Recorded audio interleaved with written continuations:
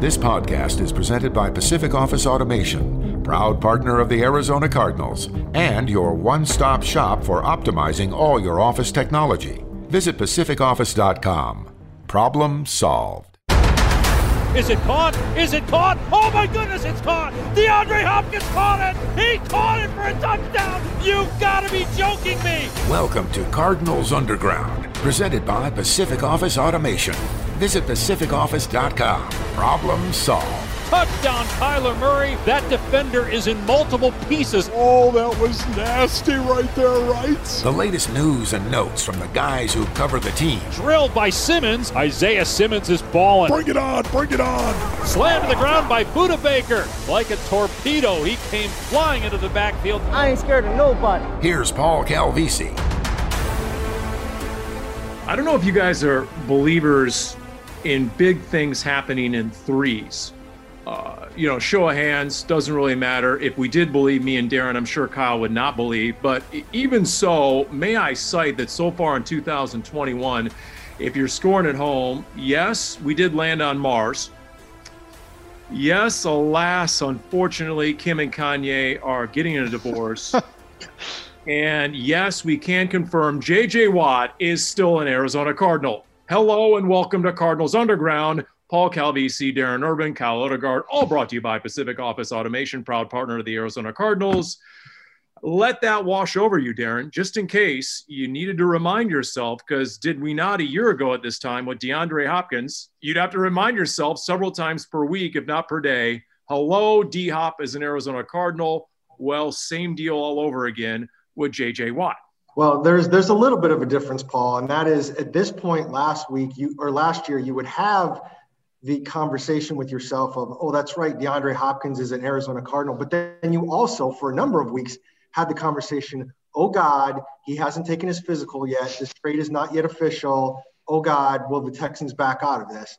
That cannot happen here. J.J. Watt was on the market.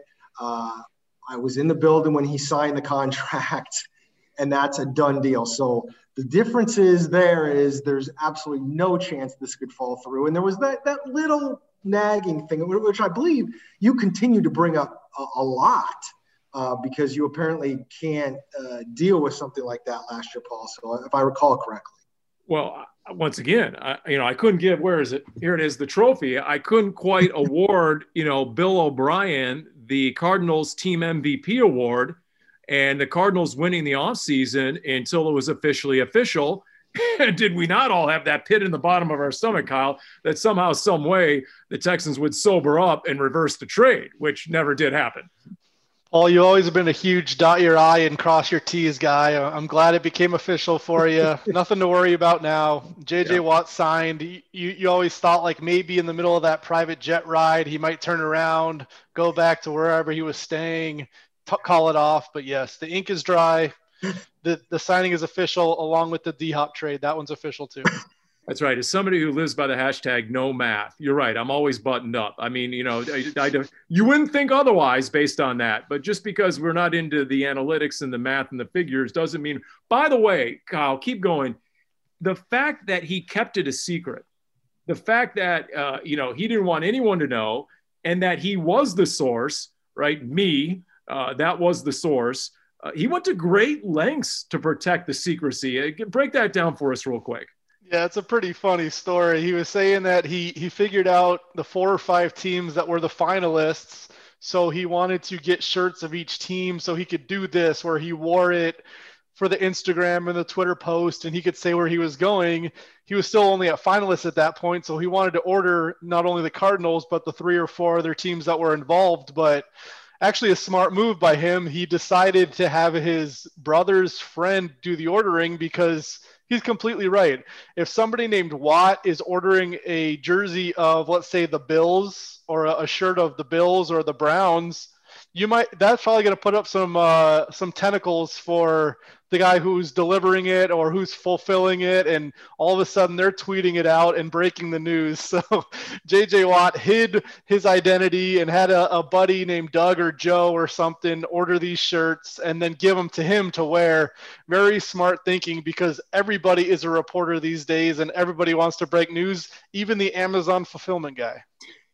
Hey, and beyond all that, even if it did make it to his porch, there'd be some porch pirate who'd show up and he'd rip open the box trying to figure out, okay, what is this all about? And it would have, TMZ would have busted it that way. So, you absolutely had to take precautions, no doubt about it.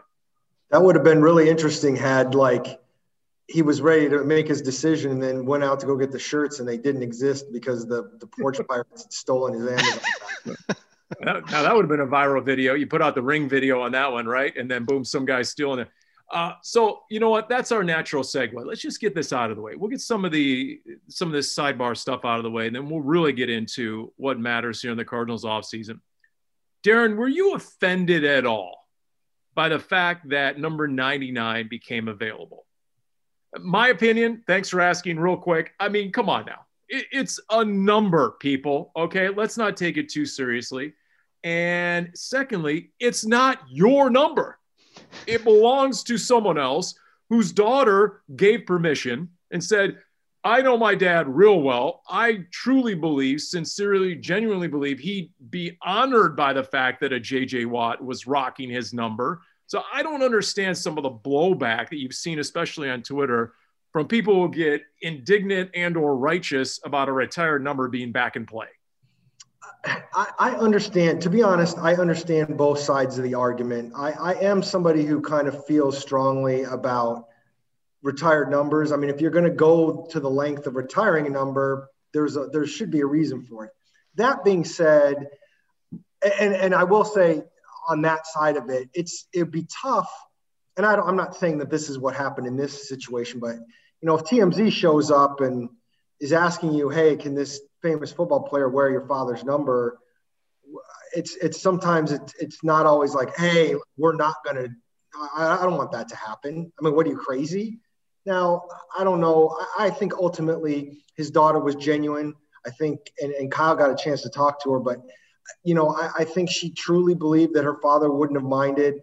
I do think strongly that one of the reasons you retire a number, in this case, Marshall Goldberg, is because you're trying to honor him for forever.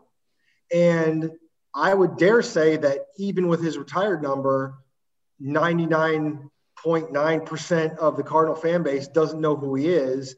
And this gave everyone a giant chance to know more about him.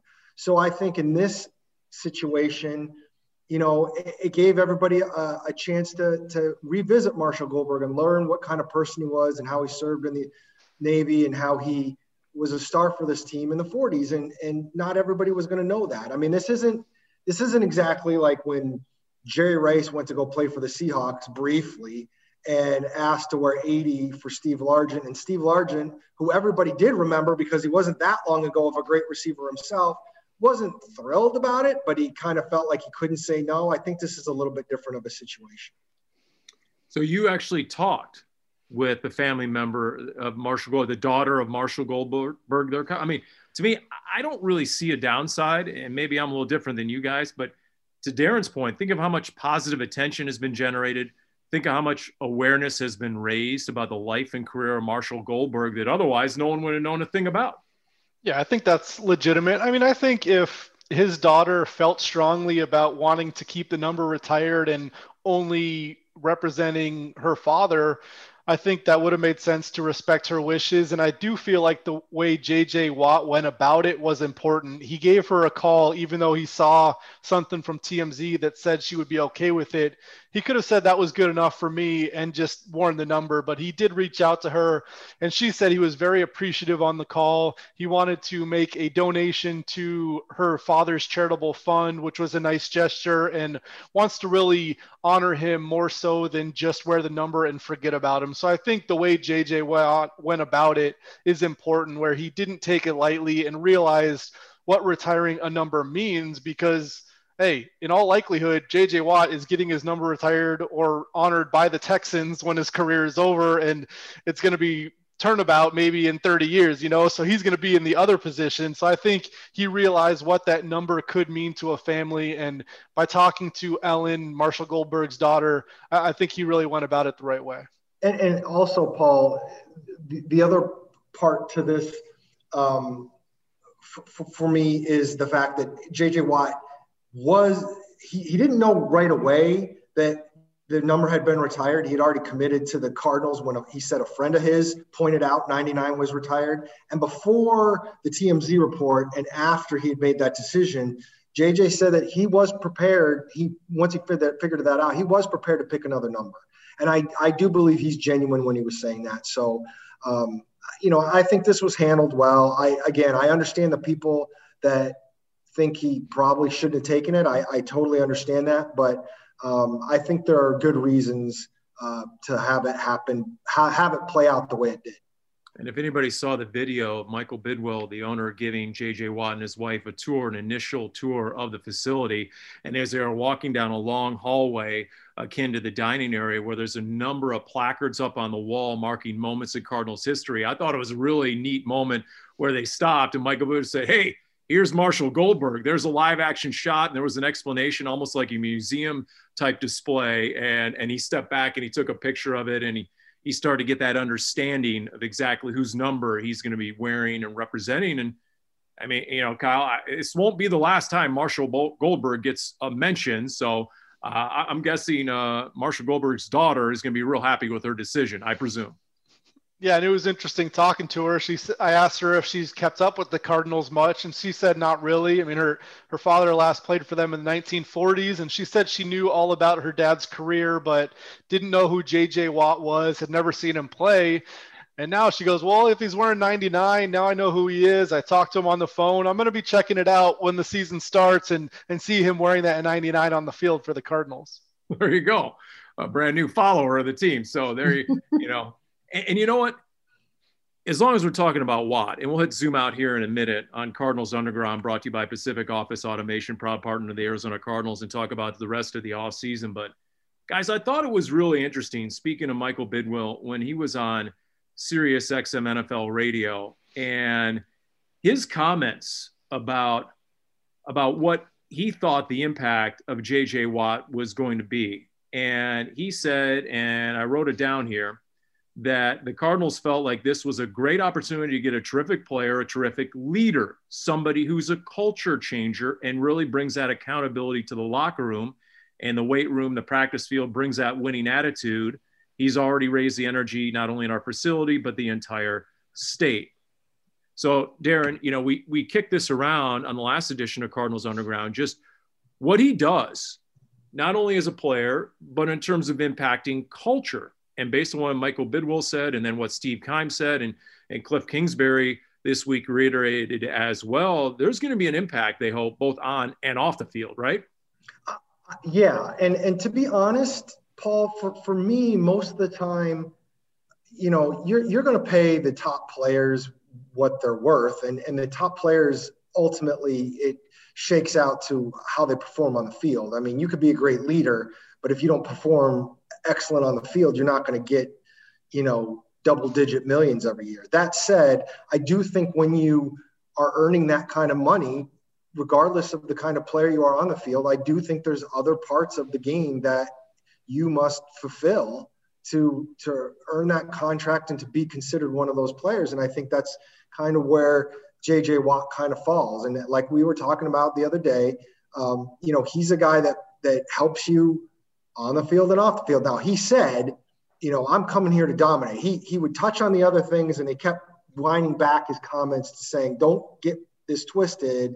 For everything else I'm doing, whether it's in the community or helping teach players or being a leader, I'm here to dominate on the field and get sacks and get tackles for loss and help this team win games that way. But I do think this other stuff means something. And I do think he's the kind of guy that can really impact a locker room in that way. And that doesn't mean that this team was super sideways like that, but the more guys you get like that in the locker room, it can only help you.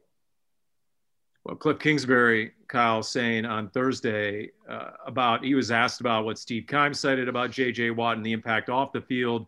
And in Cliff Kingsbury's words, I would say that J.J. Watt has a type of presence where you don't want to let him down.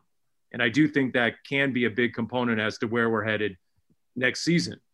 And look, we're all trying to diagnose the 2-5 finish. And like I said before, I'll reiterate it again. To me, the Cardinals addressed their biggest offseason need.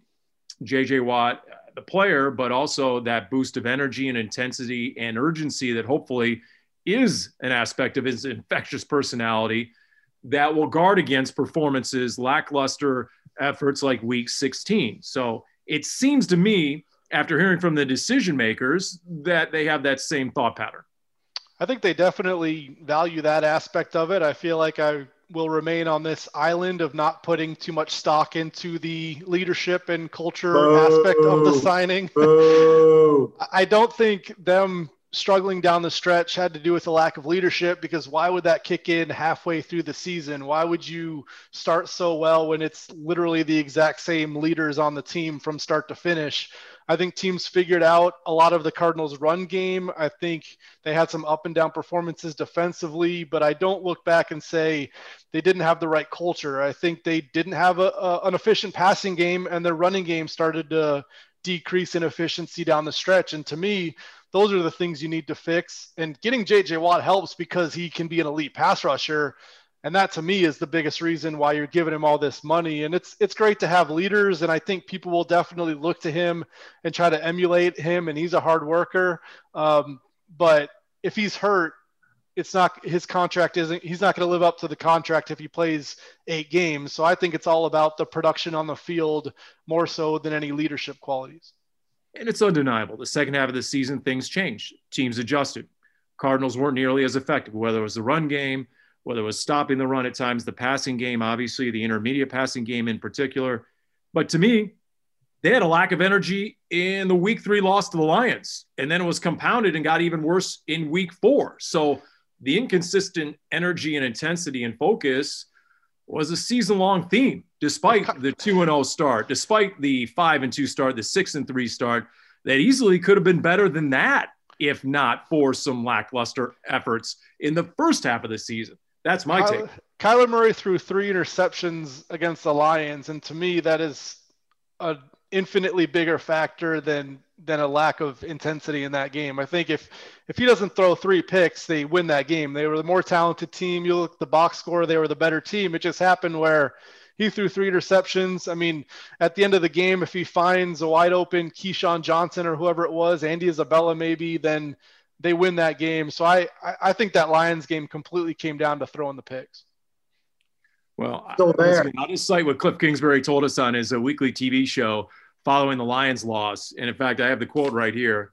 That wasn't us out there, but maybe it'll be the best thing for us going forward, meaning something was missing.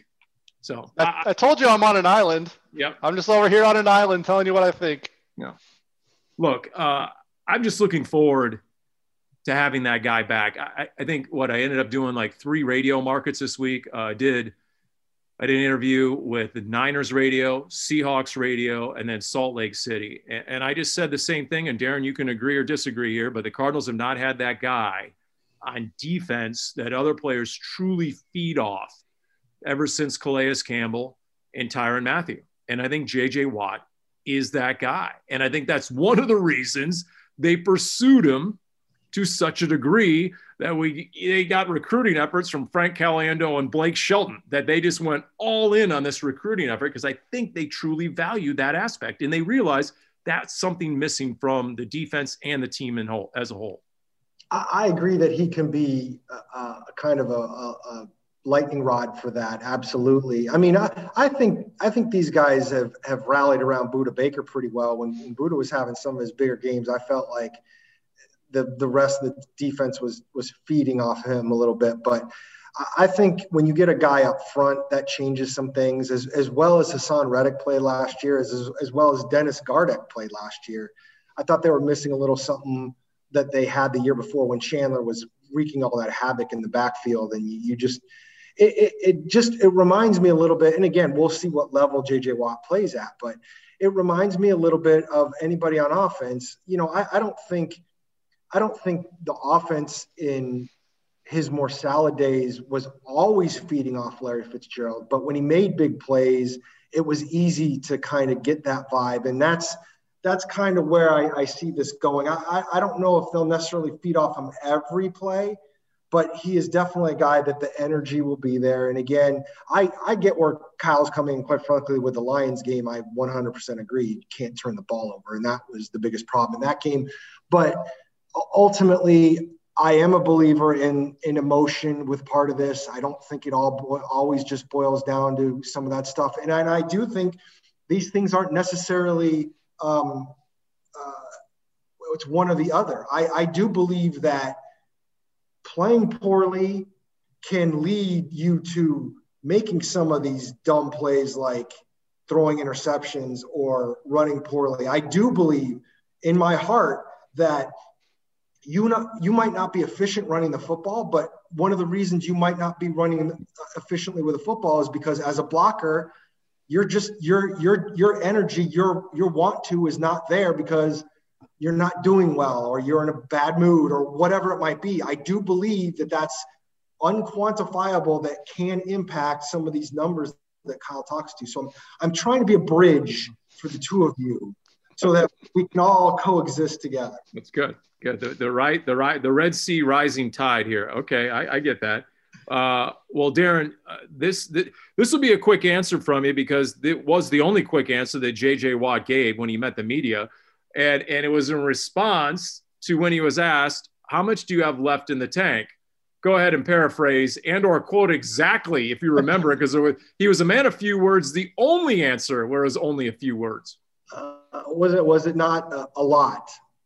A lot. Oh, something like that. It was a lot. And then he paused. A whole lot. A whole lot. That's right. And the big thing was he stared right in the camera to do it. Yes. And I know my first reaction was, all due respect to Mark McClune, I'm kind of happy I wasn't the one who asked the question because it was like the record scratch a little bit. Like we're all going through this great introductory press conference and he's really verbose on a lot of stuff and he's a great quote and he's well thought out and he's smiling and he's happy. And then Mark's like, hey, yeah, there's a lot of talk about how much gas you have left in the tank. So how much gas do you have left in the tank?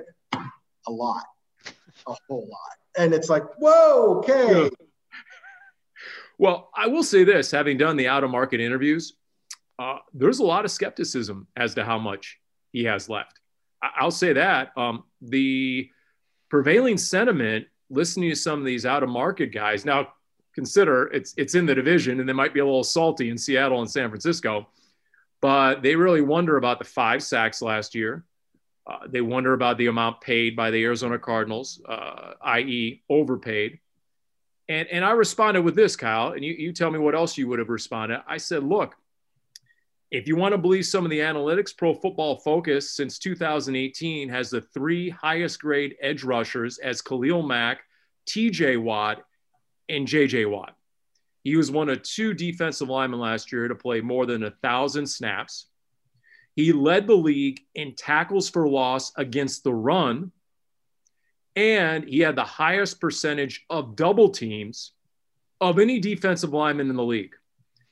You put him now with a Chandler Jones where they can't get away with that to nearly the same degree. And if you go back to the year he had Jadeveon Clowney, he had 16 sacks. And in some of the other years when he came off injury, he had 20 sacks in each of those. So that was some of the evidence I cited. We don't know, obviously.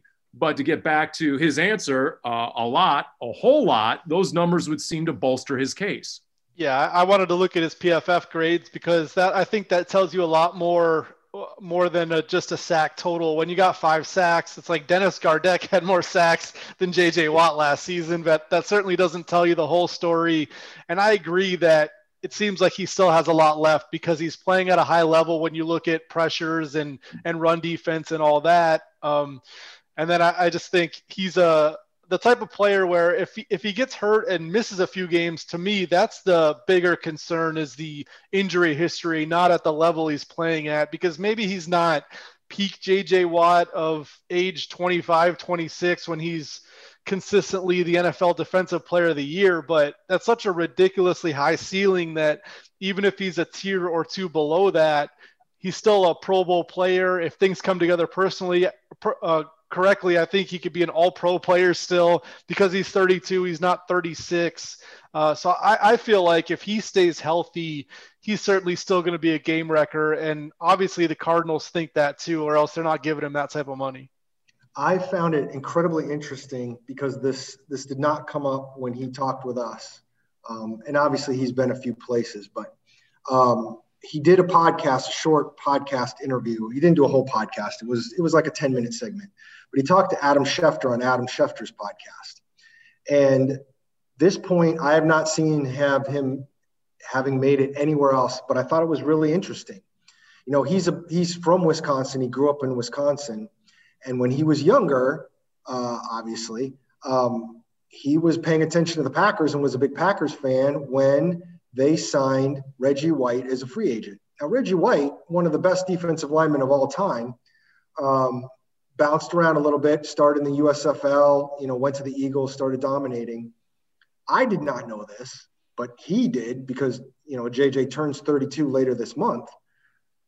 When Reggie White signed with the Packers, he was 32 years old. And he obviously had a number of excellent, over-the-top, great seasons with Green Bay, including winning a Super Bowl. Now, J.J. Watt wasn't saying that's exactly what he's going to do, but it is interesting to note that if he can stay healthy, there is that possibility. And there are defensive linemen that last a good chunk of time. And again, this is a 2-year deal for the Cardinals. They paid a lot of money, but if he's a game wrecker for 2 years, $30 million is going to be a bargain, quite frankly, if he plays at the level that he thinks he can play at. Yeah, speaking of the numbers, so the financial figures reportedly 2 years, $31 million total, $23 million guaranteed, a $12 million signing bonus. The base is 28 over 2 years, with then $3 million available incentives predicated on double-digit sacks, reaching 10 in each of the 2 years. What's the cap number, though? That's the unknown, isn't it, guys? Right, Kyle? Yeah. I think, Kyle and I were kind of talking about this offline. You can, if it's truly a 2-year deal, what did you figure it out, Kyle, based on what we know, it would be about 8.5 this year? Yeah. So if it's truly a 2-year deal, it could be 8.5 million, which is still a relatively large chunk if you've only got 11 or 12 million dollars of cap space. However, and this is what we don't know yet because we don't have the actual details to the point that we need them. If you, for instance, you're the Cardinals and you give him all that money and it's it's really on paper a 5-year contract and it automatically voids after 2 years, then you can spread that signing bonus over 5 years, and that would appreciably lessen this year's cap especially. And then it would all accelerate in 2 years after he's done, and then all of the rest of the signing bonus would accelerate onto your dead cap. It's the same thing they did with Devondre Campbell this year, where they're going to carry a $4 million cap hit this year, even though they probably won't have Devondre Campbell because they wanted to give him $6 million last year and only wanted to take a $2 million cap hit. So if we didn't get too far in the weeds, until we know the exact contract structure, we're not going to know, but it's very possible that if they use some voidable years in there, the number could be as low as 5 or 6 maybe. And I'm just spitballing, not knowing exactly. I don't want to put anything out there that we know, but all of a sudden for everything, if you manage to lower it for whatever reason, kicking the can down the road, that you lower it to a $4 or $5 million cap hit in that first year, that's pretty significant.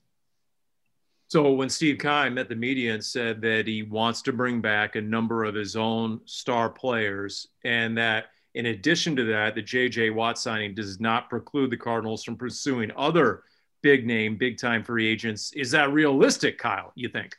Yeah, for sure. I mean, you look at it now and, okay, it might look like they only have $4 or $5 million of cap room, but if they release guys like a lot of the NFL has started to do, if they restructure contracts, if they extend certain players, we've talked about Chandler Jones in past podcasts. If you give him an extension, that cap number comes down. So there's a lot of wiggle room and ways to change salary cap numbers. You can take a high paid guy right now, drop his base salary down, give him a signing bonus and push it down the road. So if you want to spend a lot of money for this season, you can, and there's a lot of different ways to get there. And maybe the Cardinals are looking at it like, we've got Kyler Murray on a cheap deal. We feel like we are on the edge of competitiveness and contender status. all these guys in the free agent market are going to be cheaper than a normal year because of the way the cap is shrinking. So let's go for it. And if they do that, I think there are definitely the means to make that happen. And we'll see exactly how aggressive they are. But if there's somebody the Cardinals want, I think JJ Watt's a great example. If his cap hit is $6 million, yeah, you're going to pay for it down the road and it's going to be more expensive in ensuing years. But for this year in particular, he's not very expensive. And that's the way you can really add a lot of talent to this year's team. And let's make it clear, Paul, and I'm not trying to insult you in any way, shape, or form, but sorry, I can take it. Definitely wouldn't be the first time. Keim did say he wanted to re-sign some of his own guys. Big name was never a phrase he put in there, and I think that's quite frankly, I think that's crucial with the number of free agents they have left. When he said, "I want to re-sign a number of our guys," that's a number of guys. I mean, you could sign 10 of the guys that are free agents and not touch Hassan Reddick and Larry Fitzgerald and Patrick Peterson. And they're still important players, guys that you need on special teams and stuff, but who knows? So I'm curious to know where this goes, especially when you start talking about a Reddick or a Patrick Peterson in particular, Marcus Golden maybe, what it might mean. And the other thing, and as Kyle was saying, you don't know what the market is going to look like.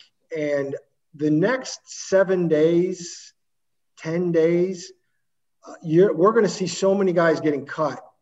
The market is absolutely going to get flooded with people that are looking for contracts. And that's not just bad for the guys that get cut. I mean, that's too bad, but that also hurts anybody of your own that's going to become a free agent, because there's going to be that many more people on the market. It's going to depress salaries. It just is, because that's what was going to happen this year, and it's going to naturally happen. And I think that's kind of where the Cardinals are right now. That's the other thing fans, I think, need to get their head around is, I agree with Kyle that they are going to push their chips in here and do some moves so they can make a big move in 2021. But the reality on the backside of that is they're going to have a ton, and I think a lot of teams will, are going to have a ton of free agents again next year, and they're not necessarily going to be able to keep them all beyond 1 year, because those guys are going to be able to go back out in the market and have a much grander place where they can sell their wares. Yeah, the big name guys might not be big money guys. That might be the harsh reality. At the same time, Keim didn't say just a guy. So, hopefully I'm not remiss and maybe throwing that, because that's what we're all wondering. He's not saying just a guy. That would tend to insult, especially when you talk about your own guys. You're just a jag. That's right. What was it? 2 years ago, we went with the hashtag, Kyle, TikTok, on the pending arrival of Kyler Murray. I think I need to bust that out again at this point, based on what we're hearing. To Darren's point, did you hear what Michael Bidwell also said on Sirius NFL Radio? Quote, there's going to be a seismic shift in talent across the NFL. Teams projected to be well above and well under the cap. Lots of free agents think that they're going to get released. They're going to get paid, but they'll end up getting released. And there's going to be a lot of surprises here. We're going to see a big shift in talent moving around. There's going to be an opportunity for us, quote, end quote, from Michael Bidwell. So is this truly a situation where, okay, that clock is ticking and there's going to be a day of reckoning coming real soon by March 17th? Yeah, I mean, I think we've seen a lot of players. Desmond Trufant was one of the most recent guys to get released. I mean, he's a star cornerback where he was before his injuries. There's going to be a lot of big names, and the way Michael Bidwell has been talking about it, the way Steve Keim and Cliff Kingsbury have been talking about it, obviously they're well aware that teams have had a lot of success in this year 2, year 3, year 4 window of good rookie quarterbacks, and there's not time to waste. I mean, they have to go for it because Kyler Murray is going to get expensive as soon as next offseason. If they decide to give him a lucrative extension, and if they don't start it after year 4, that's all of a sudden going to start adding money to the 2022 cap. And we'll see exactly how they want to work that out. I mean, there's a lot of different ways to do extensions. You can just wait, like Jared Goff just did his rookie deal, and then they added it on after that. But you could start making Kyler Murray more expensive in year 4 after you do that extension. So we know he's going to be cheap this year. We'll see what happens moving forward. But I think clearly 2021 is a season where Kyler Murray is getting to the point where he's going to start getting close to his athletic prime. He's going to understand things more mentally. He's going to continue to progress, and you still have him for a good price. So I feel like it's just kind of the perfect meld of a quarterback that's ascending, a team that has cap room, and you're really going to push your chips in. Jared Goff hadn't even officially started his $100+ million contract extension, and they traded him away. Yeah. And that is the Cardinals' competitive advantage in the division right now. Guess what? The Rams are paying Matthew Stafford. The Niners have big money attached to Jimmy G, even though they can get out with less than a $4 million cap hit. And keep your eye on the 49ers right now, because we're hearing a few things about Sam Darnold maybe going to the 49ers. We'll see about that. Russell Wilson, obviously, with the Mondo contract. But something is afoot. When you see Joe Banner on Twitter, and unlike all the current GMs and execs who are not allowed to say stuff like this, a former exec of the Eagles and Browns tweets out, and I quote, "The league is about to go through 4 of the more interesting weeks ever, and all the conversation is still about quarterbacks. They matter a lot, but the rest of the story is going mostly untold. There is a lot going on behind the scenes. It's going to be a great opportunity for smart teams." Joe Banner. And I think that's exactly what Michael Bidwell is alluding to in his conversation, which really makes you wonder if this offseason is about to get real interesting, Darren. Yeah, I mean, I think it was always going to be interesting. I think it's becoming into focus as we get closer. But I mean, this is something that I've been anticipating and thinking about basically since last year, when it was collectively bargained that there would be a salary cap floor at the time of $175 million going into this season. It's said the floor has since been raised to 180, and there's still a chance it could be 183 or whatever it might be. We still don't have a final cap number, which is an issue. But this is the reality, because the best players are still going to get their regular deals because they're the best players, and there's nothing you can do about it. And there's so many teams that are underwater in terms of the cap, that they're cutting players just to get somewhere close to the cap. I mean, the Cardinals before J.J. Watt had whatever it was, $11-12 million in cap space, and that put them near the top of the division. The 49ers are right around $13 million, and the Seahawks hardly have any, and the Rams are well over the cap at this point. So, you know, it's not like this division can do a whole lot without making some moves. And we've talked about this before. It's easy. It's relatively easy to make moves. It's relatively easy to do accounting magic to make sure that you can get more cap room. It just means that somewhere down the road that it's going to hit your cap, and you try and get to a point. Steve Keim talks about it all the time. He's looking at this from a 3-year view. They are going to push their chips in. They are going to do stuff, but they'll never do what like the Saints have done, which has gotten them to the point where at one point they were going to be something like $75 million over the cap. Now, again, cap dropped, but they were still going to be well over the cap because all they did is keep pushing money forward, pushing money forward, pushing money forward. The Cardinals are going to try and be somewhat smart about that to an extent. Right. So if they invest big money, significant money, let's say, in a big name or established veteran, where? What position group, Kyle? What do you think? Give me your power poll of most vital positions where you think the Cardinals are going to target. Cornerback to me would be number one. I think that's obvious looking at where they stand without either outside corner exactly nailed down. Wide receiver is another one where I think they could go after one. Still kind of with limbo with Larry Fitzgerald. I don't know what you do if he comes back, if they still targeted number 2, and then, I mean, then you have 4 starting receivers, and it gets a little bit murky at that point, how that all shakes out. But I still think wide receiver is a natural one. Tight end as well. I mean, if Larry comes back and you feel like you're going to run it back with Larry Fitzgerald, Christian Kirk, and DeAndre Hopkins, maybe the way you add to those pass catchers is you get one of the better tight ends and put him in that mix. So I think all 3 of those positions, and then interior offensive line and maybe still edge rusher are in that mix, depending on what your plan is, what you want to do. But to me, corner and then some sort of pass catching option, whether it be wide receiver or a tight end, would be my top two. Darren, your reaction to that? You know, I don't know how you could go with anything but cornerback right out of the box, just because of the situation they're in and the unknowns. When you're talking about both your starters are going to be free agents, not knowing what Patrick Peterson's market might be, and just the fact that they haven't, the couple of cornerbacks they have, other than Byron Murphy, they've tried to use some late round picks on cornerbacks and haven't really developed anything. You know, Kevin Peterson has been basically their most reliable number 4 cornerback the last couple of years because of Robert Alford's injuries. And with all due respect to Kevin Peterson, I'm sure they'd like to upgrade there. So I think the Patrick Peterson thing is the most interesting now that J.J. Watt is here. Does that change his mindset?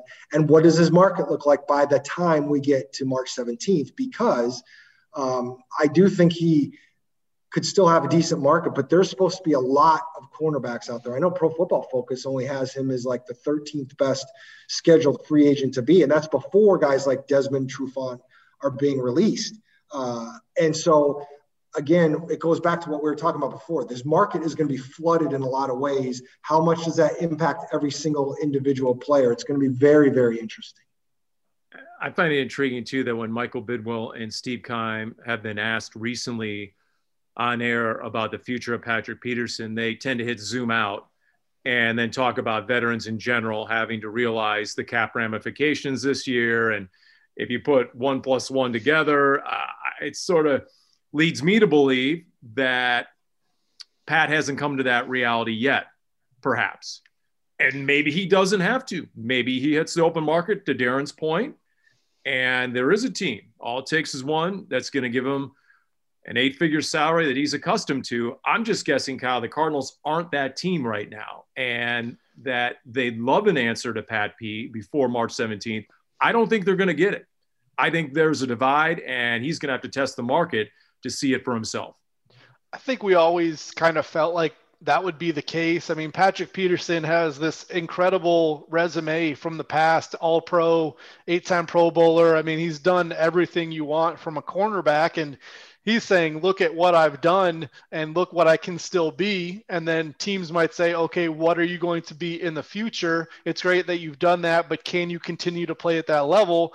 And I think that's an interesting conversation, and one that they have to figure out whether there's a meeting spot in between both of those ideas, or if there is a team that thinks Patrick Peterson is a Pro Bowl cornerback. Because if there's one team out there that thinks he has that within him, then they're going to give him a decent deal, especially a team that is on the brink of contention. I mean, if you can get a number 1 cornerback added to your group for a decent deal this offseason, that's a really good value. So I think a lot of it depends on how he is looked at across the league. Like, yeah, if you look at the PFF numbers and you think he's an average cornerback, then nobody's going to pay him. But PFF doesn't always tell the same story that team evaluations do. They look at it a lot differently. So we're going to know Patrick Peterson's market value pretty quickly. And I agree, over the next, 8-10 days, I think we're going to have a good idea of exactly what Patrick Peterson thinks he's worth, and then what he is worth, and whether that means coming back to the Cardinals or going somewhere else. I still have no idea, but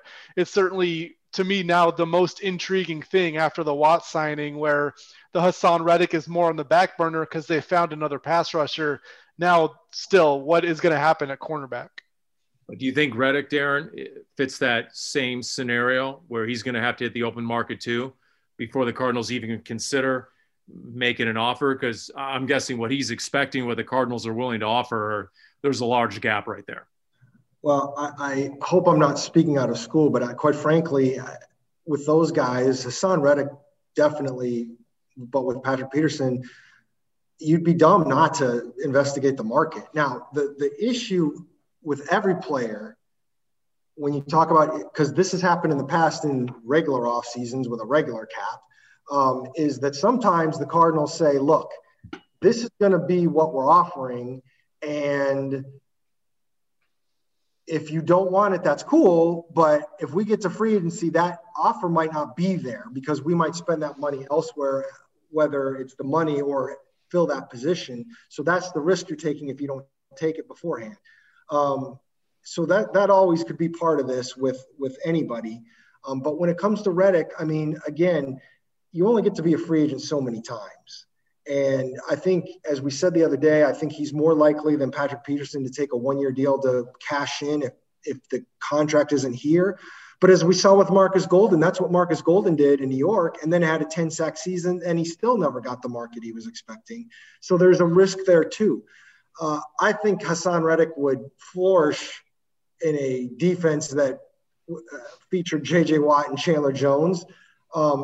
But if he's not going to get paid like he wants to and somebody else is willing to do that, he's got to consider that. So, yeah, I do think, like Patrick Peterson, he needs to test the market. I don't think he would close the door on coming back to the Cardinals even if he did that.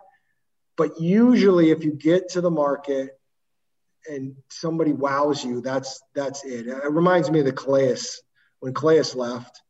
And he desperately wanted to stay with the Cardinals so badly that he even called them even though he knew they weren't going to go up to it. He called them back saying, "This is what I'm being offered from Jacksonville." And he didn't say this, but he was almost begging his agent to beg them to like make something work, and it just wasn't going to. And so we'll see how that plays out. If I remember that All Access Calais video, because I was thinking of exactly that, didn't the Cardinals come up a little bit to 12 per year?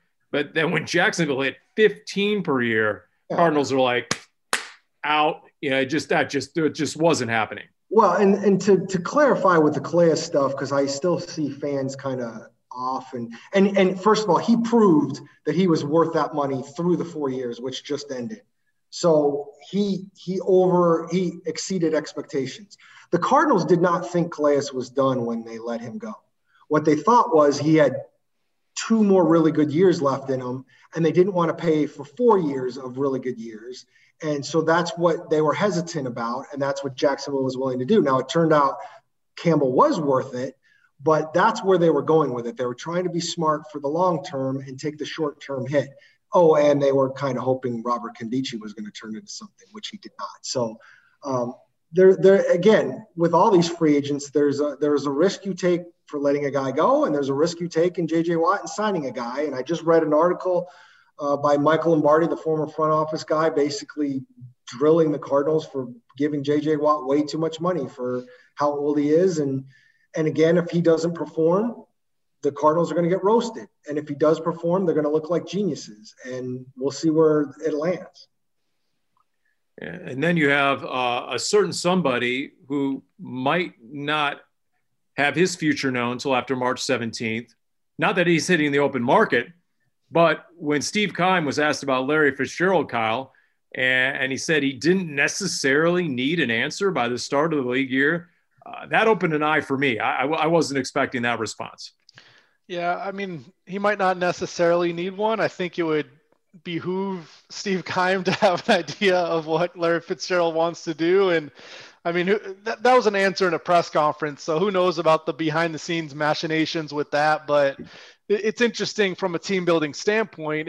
If you don't know what Larry Fitzgerald's going to do, how do you handle wide receiver in free agency? I mean, if you wanted to go after a number 2, if he retires, and you don't, if he's coming back, that's a pretty big deal. And you have to figure that out. Or maybe they say, hey, Larry Fitzgerald's future isn't as big of a deal because we want to sign a guy for the next 3 seasons. And he's going to be here as part of our future, no matter what. So I think it depends on what the Cardinals are thinking internally. But either way, I mean, having a resolution with Larry Fitzgerald before free agency, I think would be obviously the more optimal situation for Steve Keim. I do wonder a little bit that we're this far down the road, and then when he says he doesn't necessarily have to know, it makes me wonder how much they're willing to give him money-wise. And it makes me wonder if maybe, again, that's one of the things that Fitz is mulling is, okay, I get to play, and I'm playing on a team that's pushing its chips in desperately for this run this year. But to do all that and be a part of it, I'm going to have to take $5 million or something drastically lower than what he's ever made. And maybe that's part of the reason he's thinking about it. Who knows?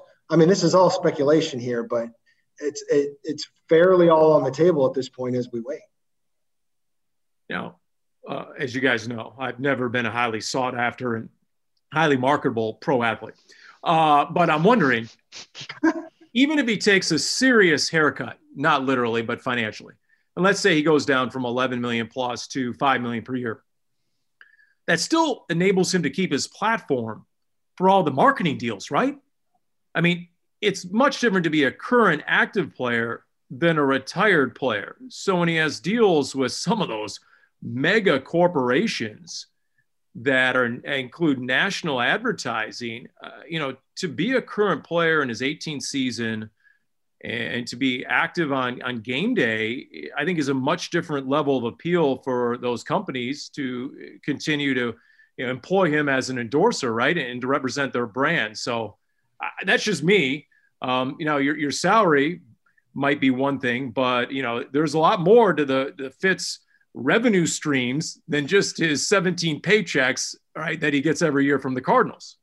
Yeah, until you figure out that he's such a good businessman that he's going to make more money off the field next year because he's going to be in all these different projects and he's going to be announcing this and doing this commercial and stuff. So who knows what's more lucrative for him. But yeah, I mean, making $5 million is $5 million more than he wouldn't be making if he didn't play. But he has a lot of money, and maybe that's the big driving force. Maybe it's not. And maybe he feels like I will only play for a certain amount. Who knows how much the money has to do with it? But I don't know. I just feel like if anybody gives me $5 million, I'll go play football.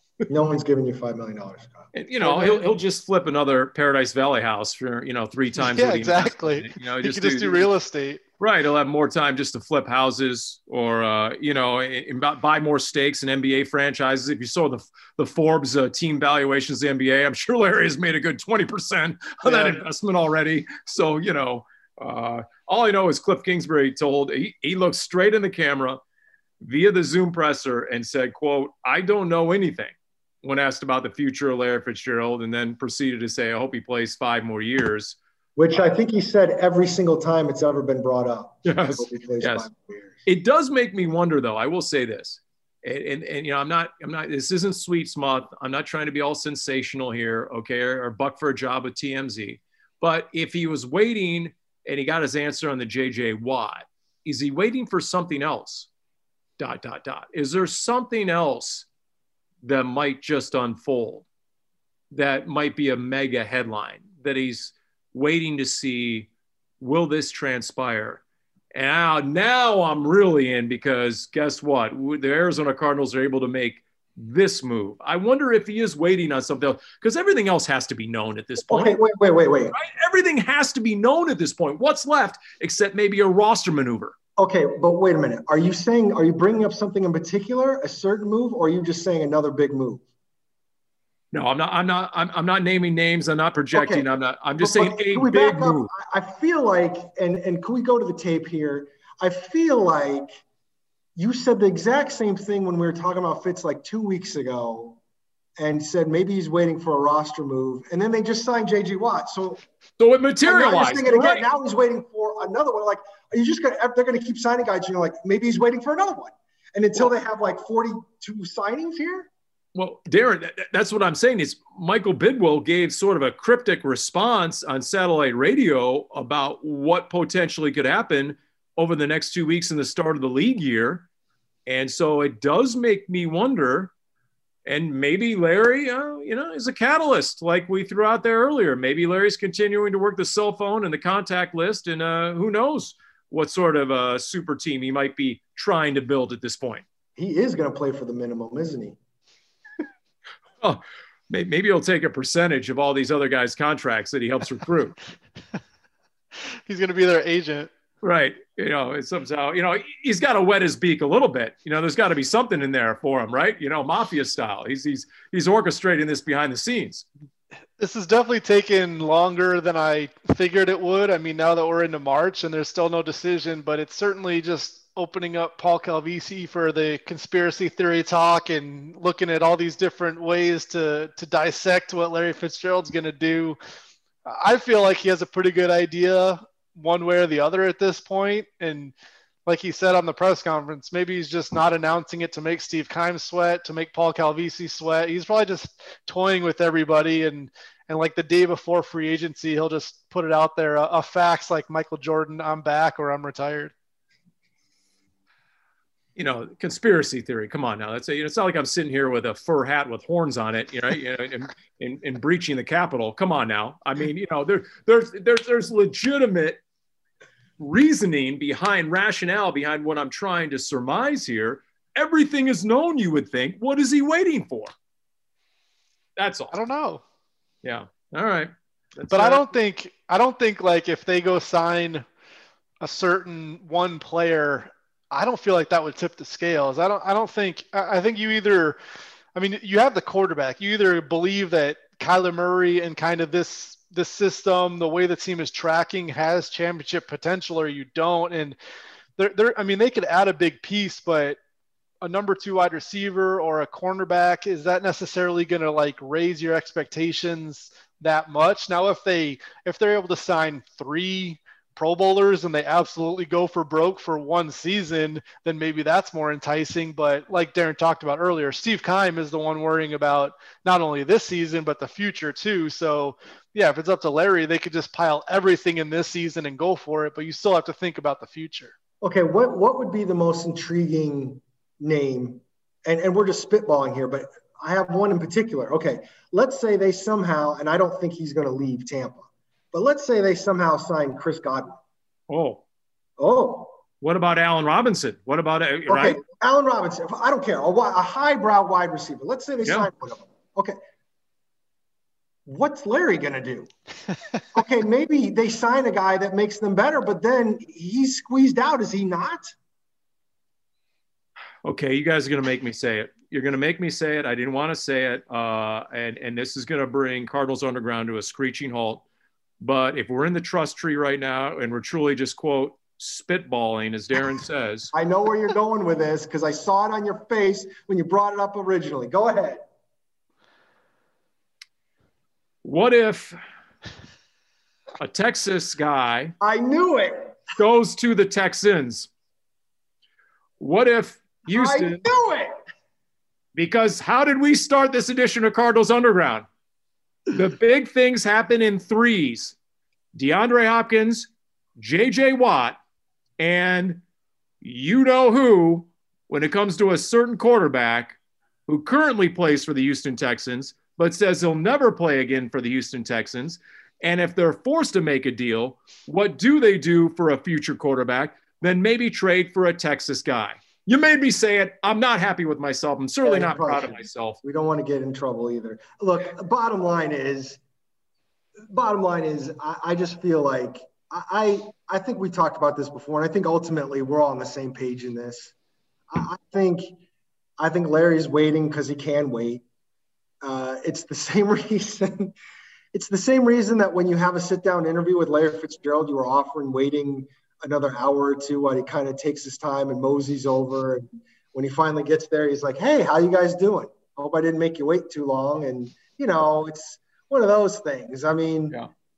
I think Larry has a good idea of what he wants to do. I do think Watt could make a difference. But I also think, quite frankly, that if he came back now, while J.J. Watt was an important part of it because it shows something, I think not being able to play in front of fans or not being able to play in his final game would make more of an impact if he came back than otherwise. And that's all I got to say about that. And you know what? That's a great point. If Larry's looking for some value-added advice from us media pencil necks, may I just throw out there what Darren hinted at? But once again, I guess I'm forced to say it. Hey, Larry, is there any chance you could hold your media availability at the beginning of the window? Okay, there's like an hour that we're allowed in there. Because what happens is the moment the locker room opens, we rush over to your locker to get position. I'm sitting there trying to box out Craig Grialou and Cam from Channel 12. And, and I got Richard Sines over here, and I'm giving these pointed elbows, and I'm trying to hold my spot with my microphone. Meantime, we wait the entirety of the media availability, and I miss any interviews with anybody else who's available in the locker room, and they know it, and they're hanging at their locker just smiling because they know nobody's willing to leave Larry's locker and lose their spot. So, going forward, if we can make that slight adjustment, I think we'd all appreciate that. Am I wrong, Kyle? That's the joy of being a writer, where you can be talking to somebody, and then the minute Larry Fitzgerald starts talking, I just sidle over, go on the side, and stick the recorder in. I can't really hear anything, what's going on, or any questions or responses, because Larry Fitzgerald talks quietly. But then you kind of hear every once in a while a few words, and you play it back on your recorder, and you got your interview. And you also talk to Jalen Thompson across the locker room for 5 minutes. So it's a win-win for writers. Well, if Larry was listening to my whining right now, he'd say 2 words: champagne problems. Yes. And Yes, he'd be he right. would. He would be right. And I will end it right there with some whining from Paulie Pencilneck on Cardinals Underground, brought to you by Pacific Office Automation, proud partner of the Arizona Cardinals.